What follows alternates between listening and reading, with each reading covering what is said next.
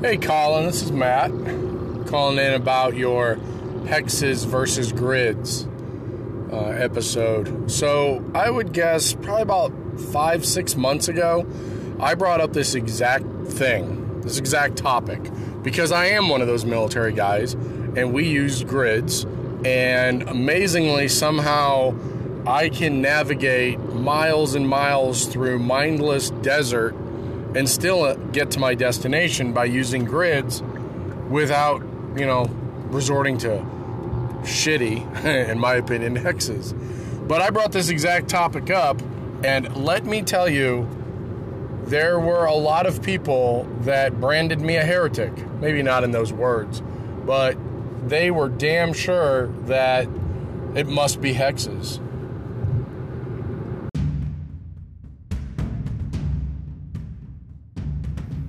Hello, I'm Colin Green, and you are listening to Spikepit, episode 118.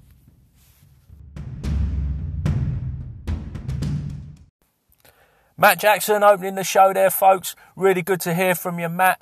Just the guy I was hoping would call in. But, regular listeners, I know what you're thinking. Where is part 2? This is Matt Jackson. Surely we get a twofer. So I'm going to give you a twofer here. So I don't understand why we still use hexes. Actually, I hate hexes. As a map maker myself, trying to draw a map that lines up with hexes so you get those neat little, this hex is a mountainous terrain, this one is a forest. That's such a pain in the ass. I actually prefer to use grids. I actually have, in one of my campaigns, I'm using a grid. Well, we're not playing that anymore. But anyway, long story. I prefer grids, and anybody that says they can't calculate distance, you know what? Get an index card, measure out the distance, and go to the legend of the map, which, if your map is good, it has a legend in it. If it isn't, your map is shitty. I'm just going to say it there. And use the legend in your little index card. Or if you're really high speed, drop your map into Roll20, align to the grid, and boom, the ruler gives you the exact distance. It's simple. So why aren't we using grids?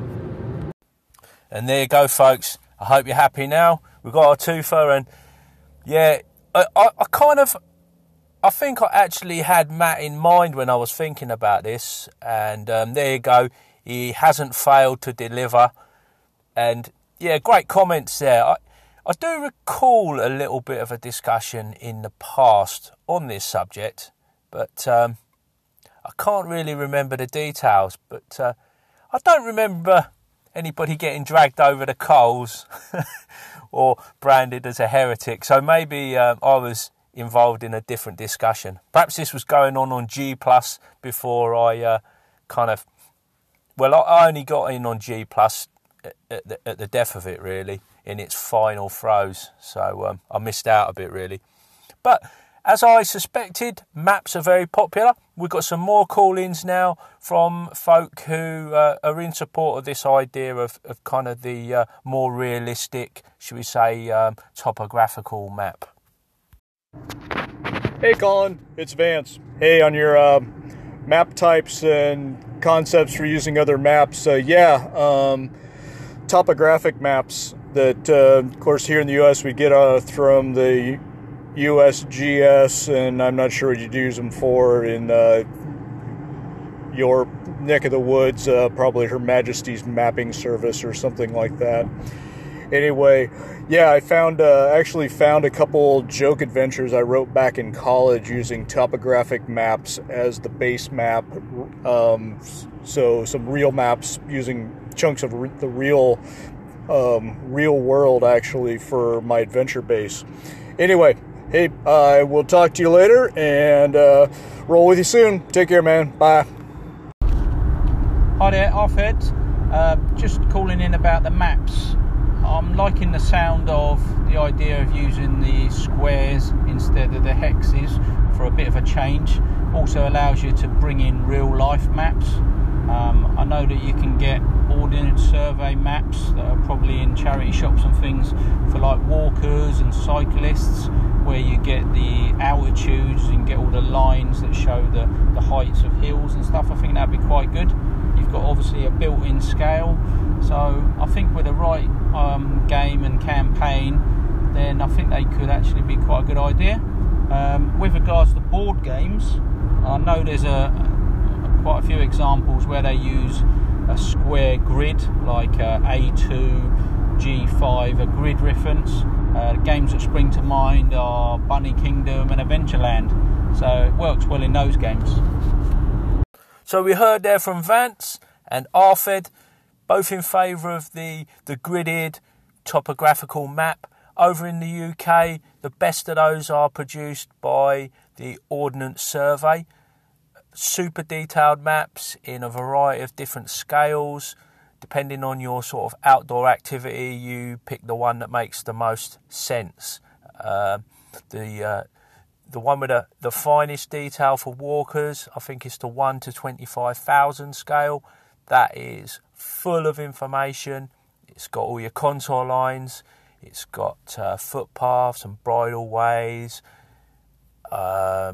trig points, all the woodlands with the kind of an idea of the species growing in the woodlands. So broadly speaking, that's like mixed woodland, deciduous or coniferous plantations perhaps.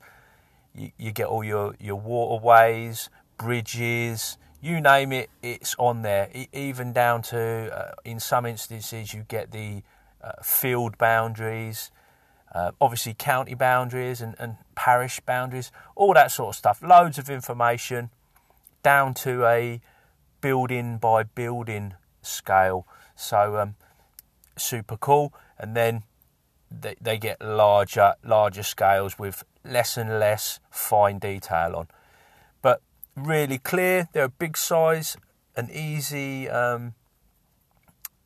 clear presentation. In fact, what I want to do is I'm going to look into on the legend, I'm going to look into the symbols that are used and perhaps draw inspiration for them as part of this little map making project that I'm going to be launching into.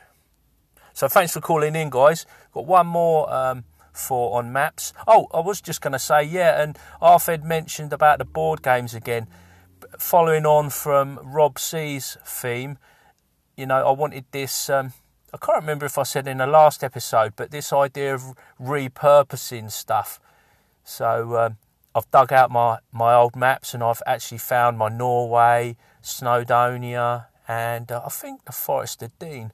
So, reusing them, repurposing them. And RFED mentioned Bunny Kingdoms or something like that. I haven't played that yet, so but Adventureland I own, and that was one of the boards. It's got a nice grid on it, and I was thinking to repurpose that in some way. But I've become distracted with Ordnance Survey maps now, so pursuing that. Hi Colin, it's Winston, just letting you know I'm enjoying your Valley of the Tomb Kings stories, and it's got me looking at ways to integrate that kind of thing into my own games. Always good to hear from Sonny Boy and your family adventures. Love to hear that.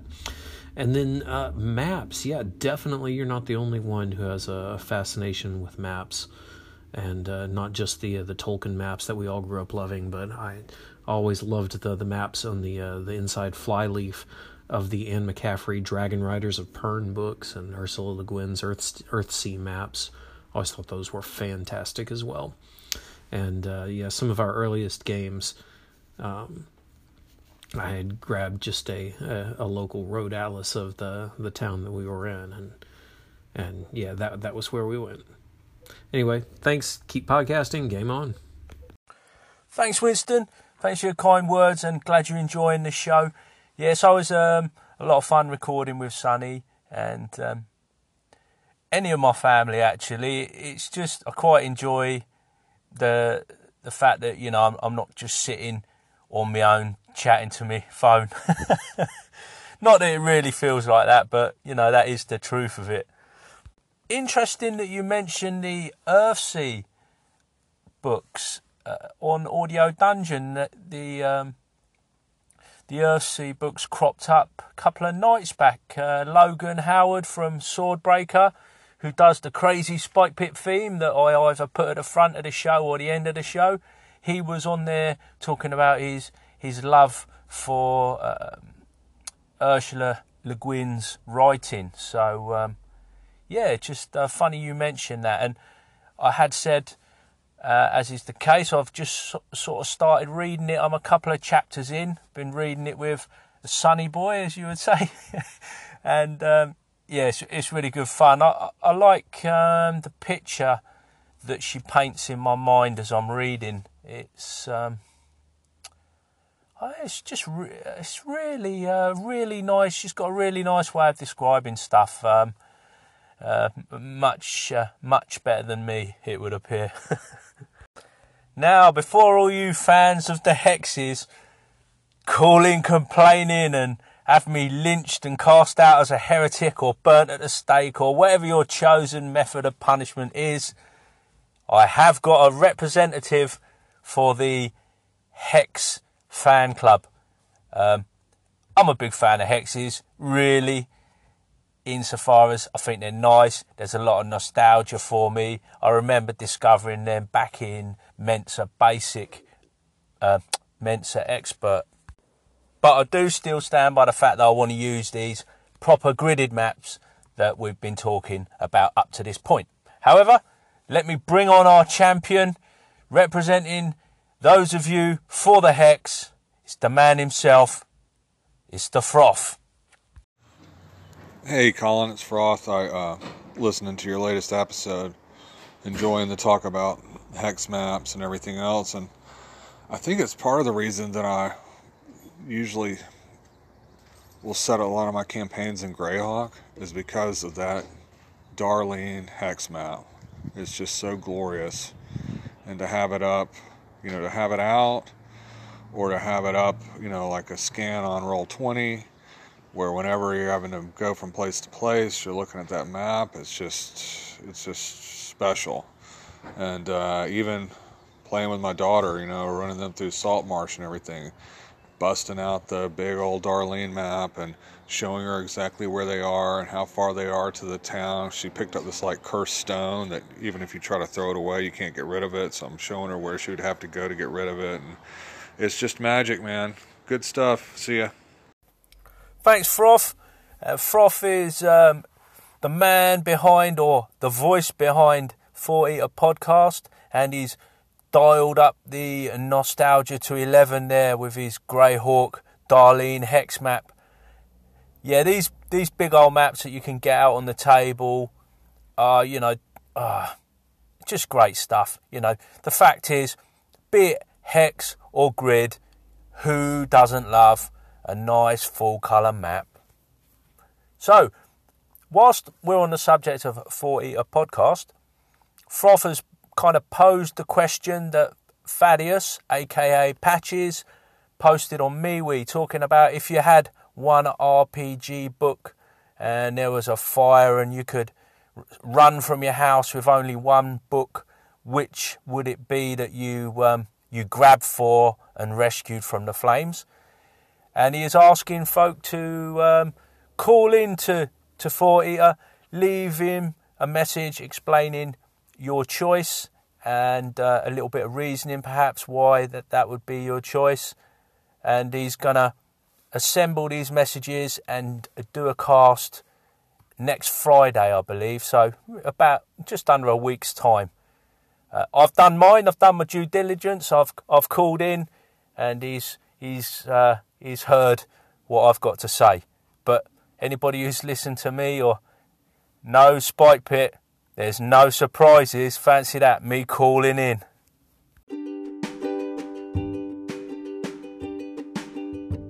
Before I go, I'd just like to give a big shout out to the pit crew over on Patreon. We've got Frank Turfler, Ray Otis, Jay Webster, Jason Hobbs, RFED, Carl Birch and Jeffrey Collier.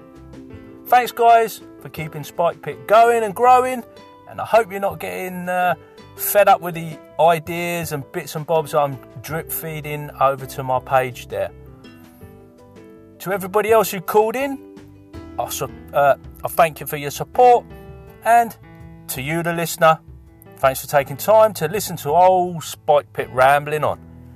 Take care, and I'll catch you later. By the light of the stars, I was hunting again for a mean old troll in a third-level den. I'd been lucky so far, this was old school rules. I should have been cautious, should have used my tools. The path was leafy and the way was dim. The DM cracked a smile, but I ignored him. And then I fell into a spike pit.